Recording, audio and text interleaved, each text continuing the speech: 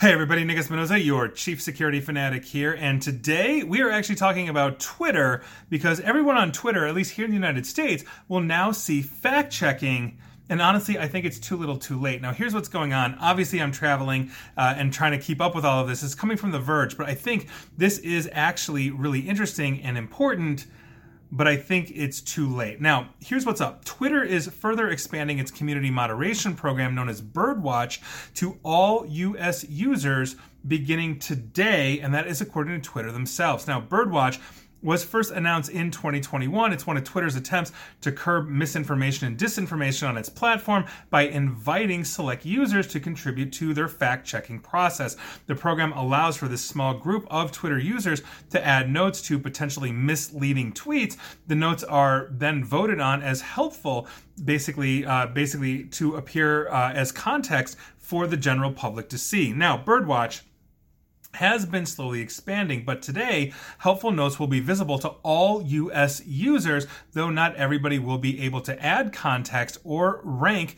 other contributions. In order for a note to appear on a tweet, it needs to be ranked as helpful by people who tend to disagree, basically in their previous Birdwatch votes.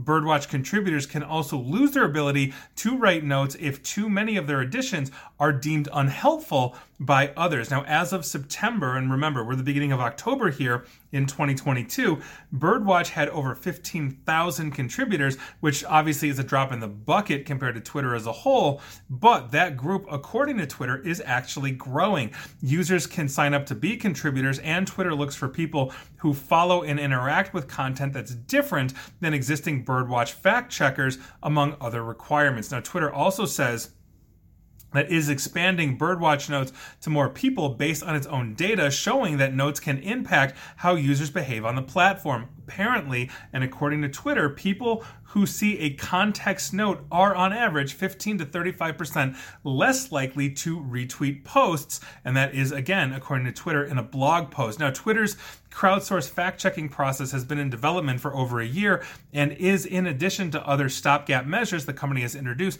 to combat misinformation, disinformation, and propaganda, such as labeling false content and manipulated videos. Though Twitter says the goal of Birdwatch is to gather a diverse array of perspectives into the moderation process, recent reporting suggests that there are holes in how the company has been vetting their users. A leaked internal audit obtained by the Washington Post revealed that a QAnon conspiracy account was allowed into the program, forcing Twitter to scramble last minute before its launch. And this is what I'm talking about here is I'm all for fact checking in the sense that, I write professionally. You may follow me on, Smerconish of CNN on his website, smerconish.com, where I publish a ton of articles. My last one being on how cybersecurity teaches us to defend democracy. I also write for Forbes and other publications as well that, ask me to contribute.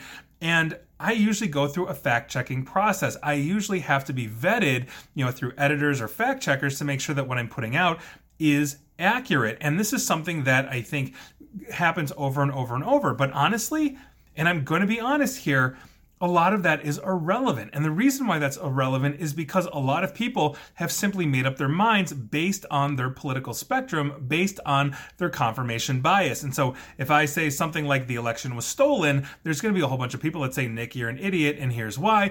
Or if I say the election wasn't stolen, there's going to be a whole bunch of people that say, Nick, you're an idiot, and here's why. And I'll probably get death threats. But my point here is that I recommend, or not recommend, I commend Twitter basically for doing these kinds of things, just like Facebook is. In the long run, I don't think it's making much of a difference in the sense that we have still seen virality on demonstrably false information that could be a foreign intelligence scam to simply somebody believing what they believe, even though there's no evidence to back it up, and it still continues to go viral.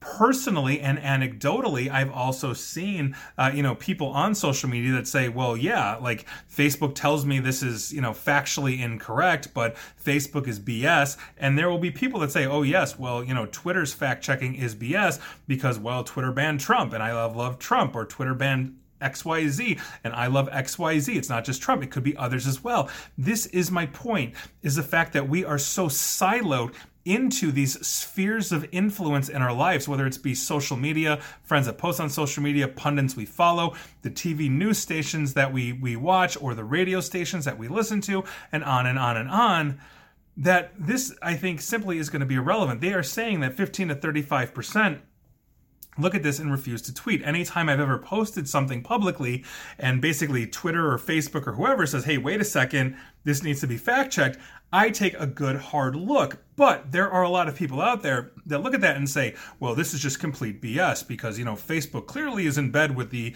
opposition, whatever the opposition is to you. And so I'm going to go ahead and do this anyway. And that's essentially what I'm talking about. I don't think, honestly, this is going to move the needle. I don't like saying that, but I think it's true. And that is somewhat depressing as well. So there you go. If you're a user in the United States and you are seeing basically these flags or these context notes, understand that while you might look at this and actually consider that, there are going to be a lot of people out there that immediately dismiss it because they immediately think that they are being censored in some way, shape, or form. And that, I think, is the bigger picture. That trust that has now been eroded, I think, is what needs to be addressed. This is a Band-Aid, which is why I don't think it's going to be help in the long run. Feel free to disagree. I'd love to hear your thoughts on this, but there you go. And please like, share, follow me here on Facebook and Twitter at NickAESP, where you will get these notifications, apparently. Same with YouTube, where you should hit that bell and subscribe to me. And as always, stay safe, stay online, please stay private, and please